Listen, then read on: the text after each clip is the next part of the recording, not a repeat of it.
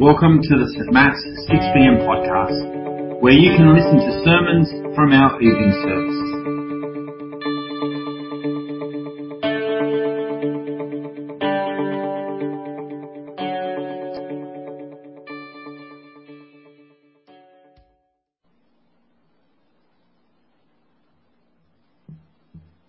Hi, I'm Shannon. I'll be doing the Bible reading for us this evening.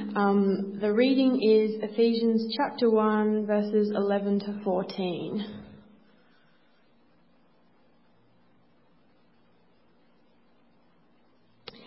In him we were also chosen, having been predestined according to the plan of him who works out everything in conformity with the purpose of his will, in order that we, who were the first to put our hope in Christ, might be for the praise of his glory.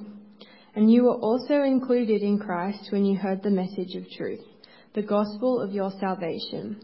When you believed, you were marked in him with a seal, the promised Holy Spirit, who is a deposit guaranteeing our inheritance until the redemption of those who are God's possession, to the praise of his glory.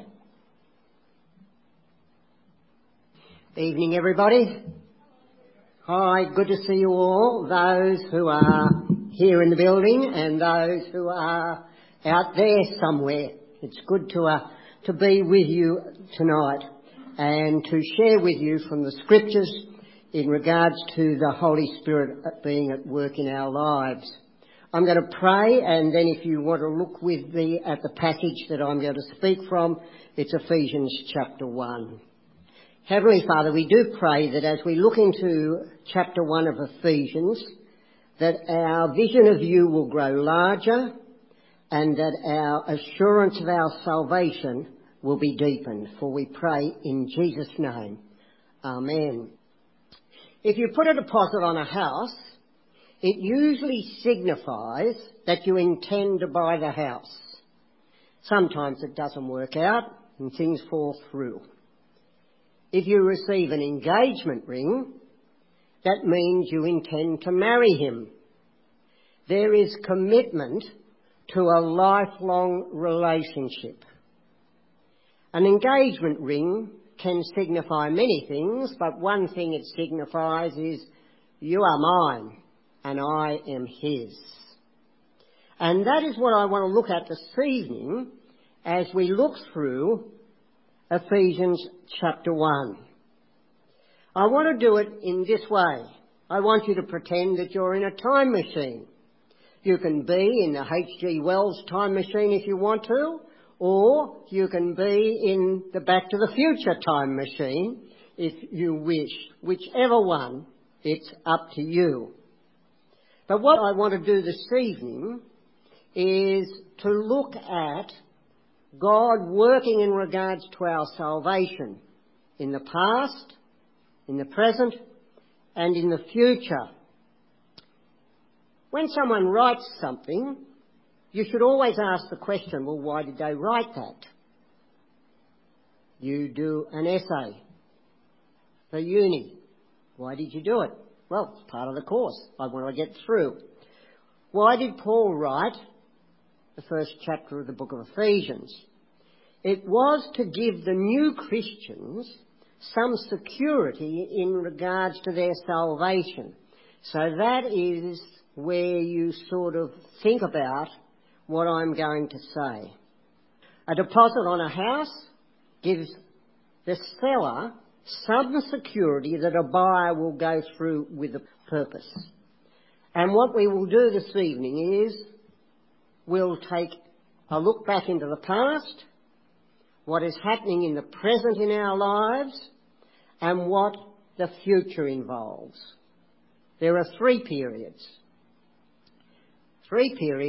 Past, present, future, three people, and three responses. First of all, let us get into our time machine and go back to verse 4, where it says this: For he, meaning God, chose us in him before the creation of the world. In other words, we are told there that the first person that we are looking at is God the Father, who decided that we would be believers in Jesus Christ.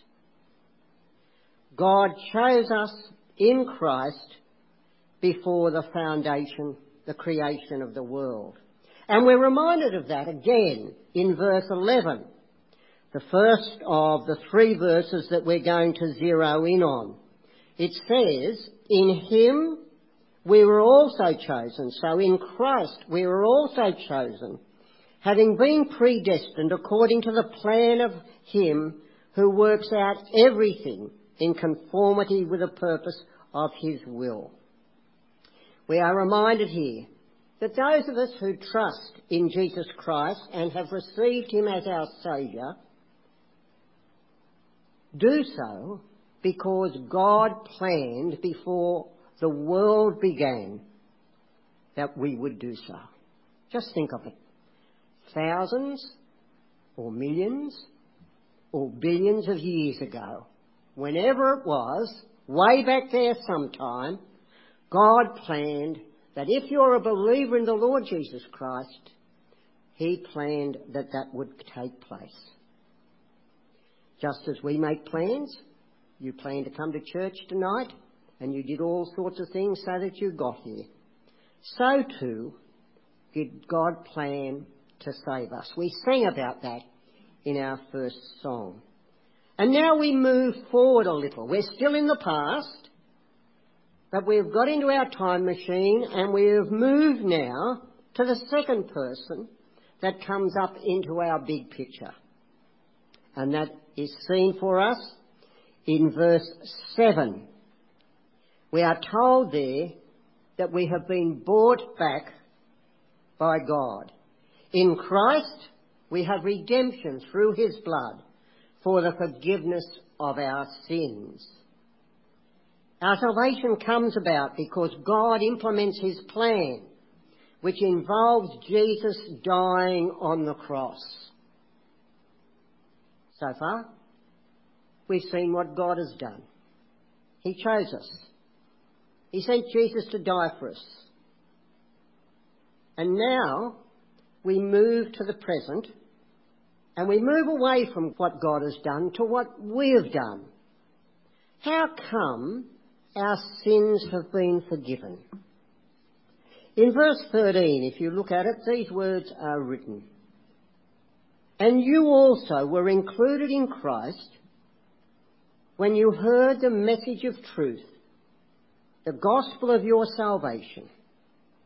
When you believed, you were marked in him with a seal. 2 things that we do and one thing that God does is revealed to us here. In verse 13 it says, we heard the word of truth.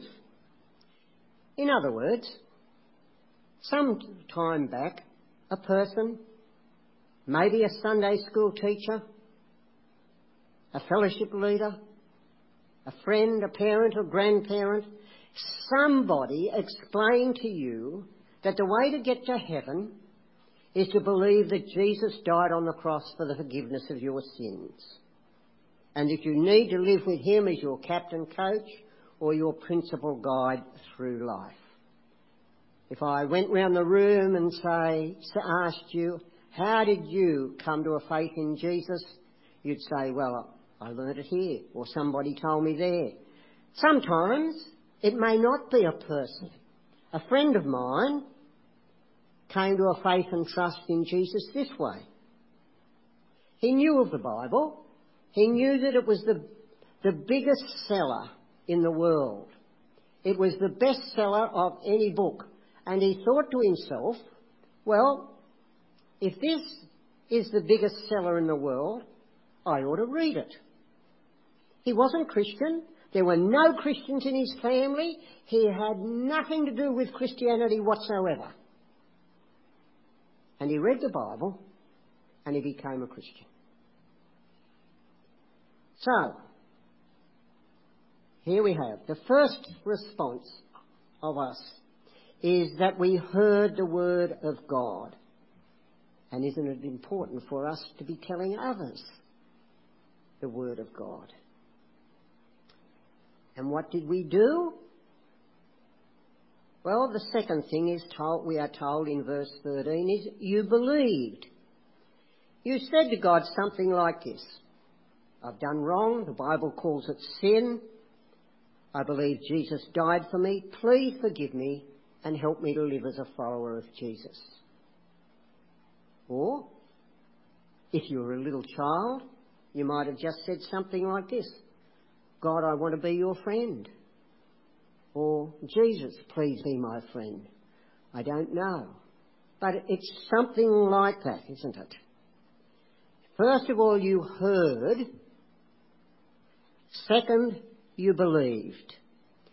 As we move to the third response, which is God's response, I want to ask you this question. Will you still be a follower of Jesus Christ when you wake up tomorrow? Now, you might think that's a stupid question. But this really is the whole point of the sermon, of this passage of the Scriptures as we look at it tonight. Now, you might, if I asked you that question, you might say something like, well, I've been a Christian a long time.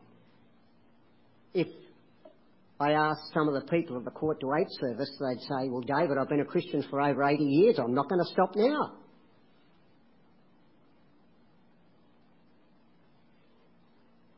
Fair point. And you might come out with lots of other reasons. But a lot of those reasons are actually built around yourself. And you see, we have no guarantee in regards to ourselves. For example, we all change. I once didn't wear glasses or have hearing aids. And I forget things. Yesterday, I went to the shops and I was trying to get out of the parking area. And so I backed slowly and very carefully. And then all of a sudden, this woman starts to bang on her horn. And I stopped. And I looked to the left. The left? I'm dyslexic. That's why I wear a watch. I looked to the left, and I looked to the right, and I looked behind me, and I couldn't see any danger. So I eased back again. And then she really rammed on the horn. And I thought, what is wrong with this woman? I thought, can't be me, but she started to point at my car. I thought, oh, what's wrong? So I got out of the car, and on the roof of the car was the cup of coffee that I'd bought for Ruth. I'd packed everything into the car from Woolworths, and I'd put the coffee on the top of the car while I did it, and then got in the car and forgot. So you see, we can't rest on our own selves. And this is the point that Paul makes for us in verse 13. It says this: when you believed, you were marked in him with a seal, the promised Holy Spirit.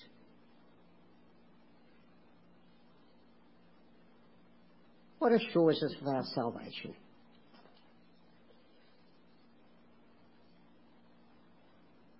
A wax seal in the time of Jesus and Paul applied to a document meant that the deal was done.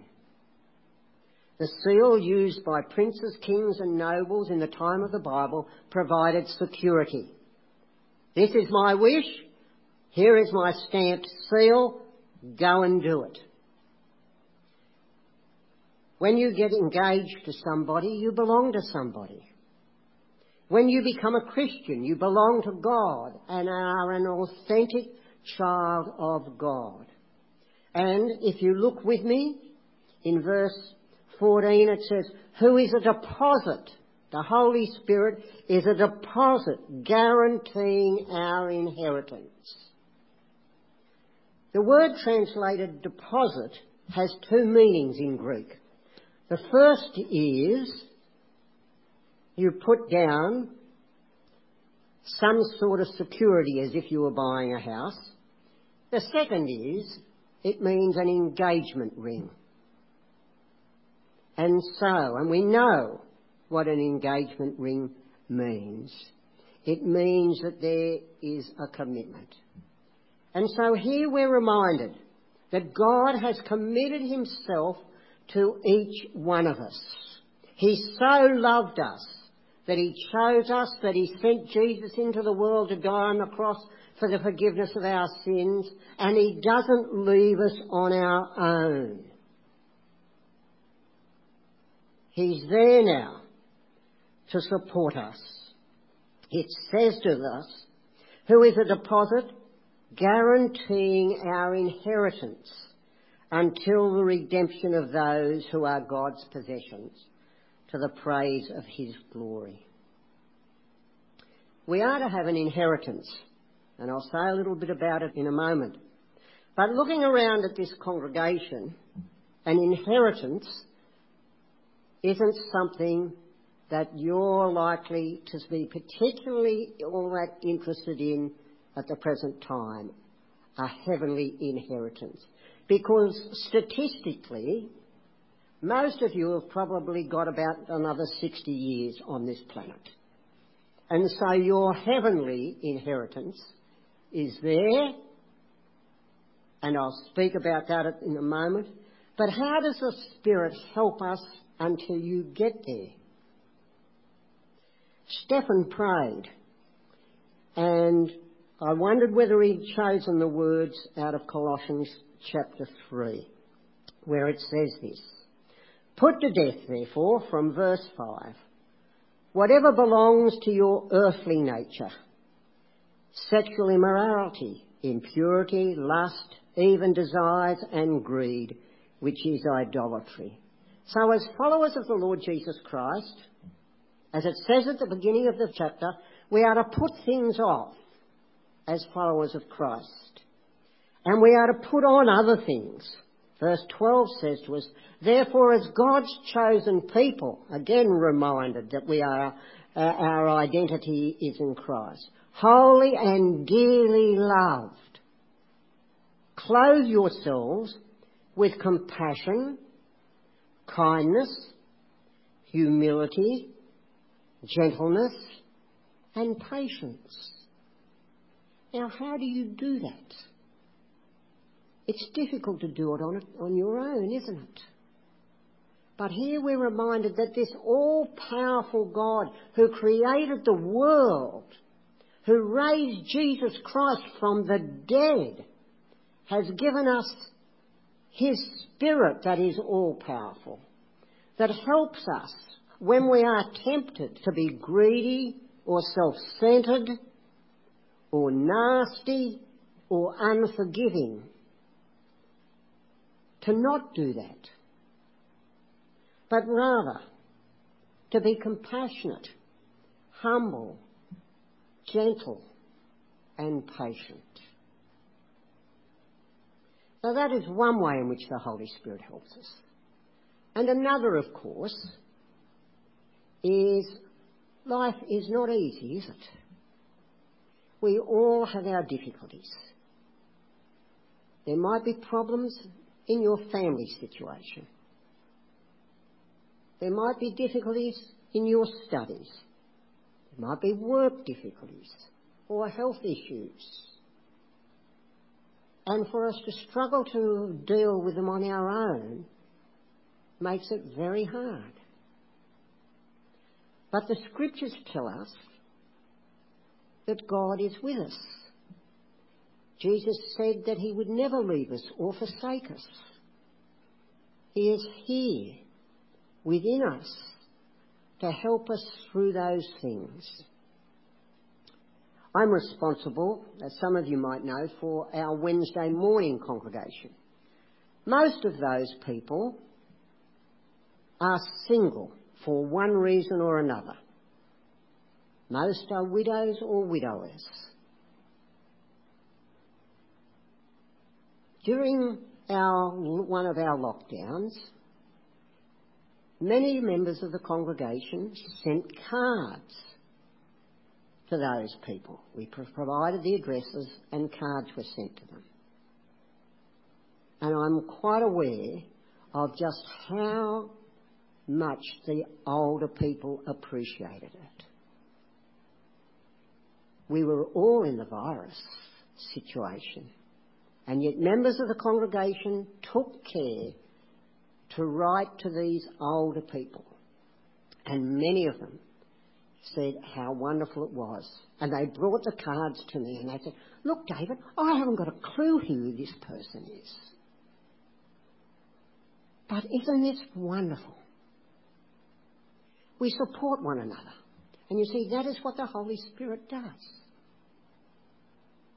It supports you in your difficulties as well.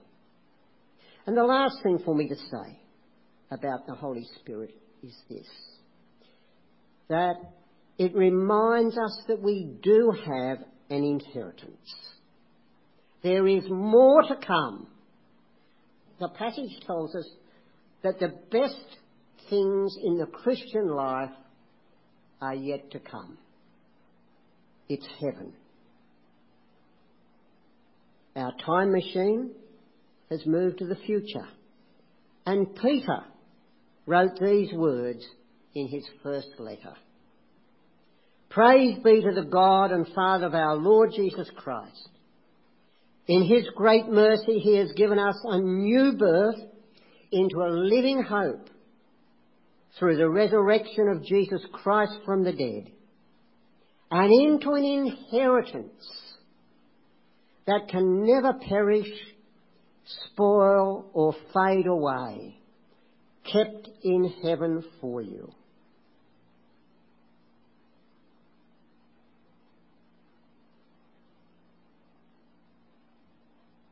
When things are tough, looking to the future, to that goal that you want to achieve, helps you persevere. I will do this tough stuff now so that I end up with this good result. And that might be how it has to be for you as a follower of Jesus.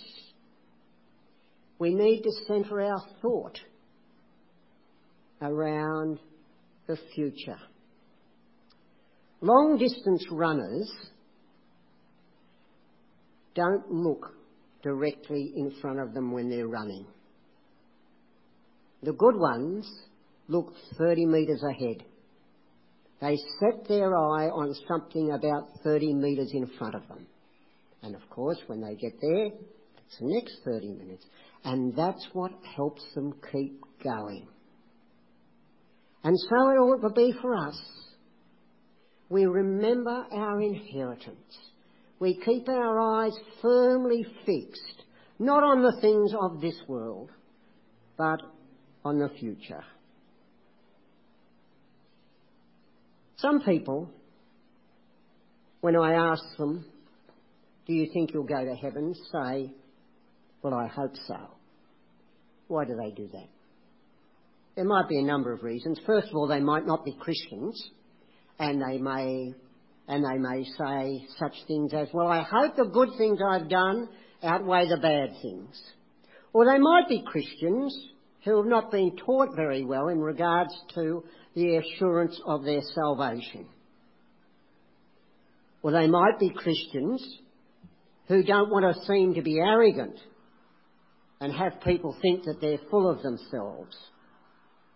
And that's something we need to be careful of.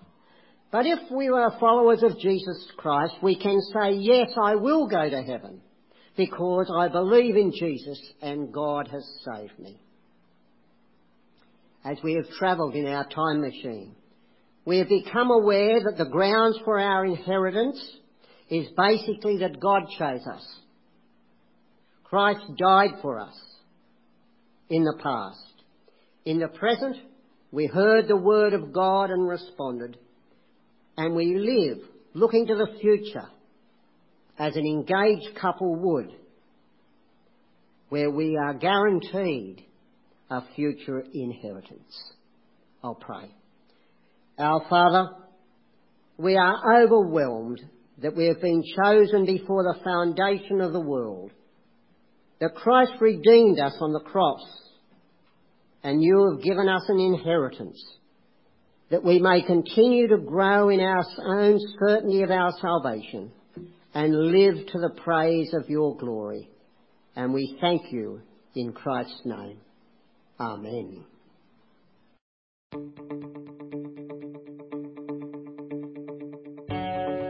Thanks for listening to this week's sermon. St Matt's West Pennant Hills 6pm congregation is a collection of people who want to be changed by Jesus, to have a deeper connection with God, deeper community with one another, and deeper concern for our world. We'd love you to join us on a Sunday soon. For all the details, check out our website at stmats.org.au, and be sure to subscribe to our podcast so you don't miss a sermon.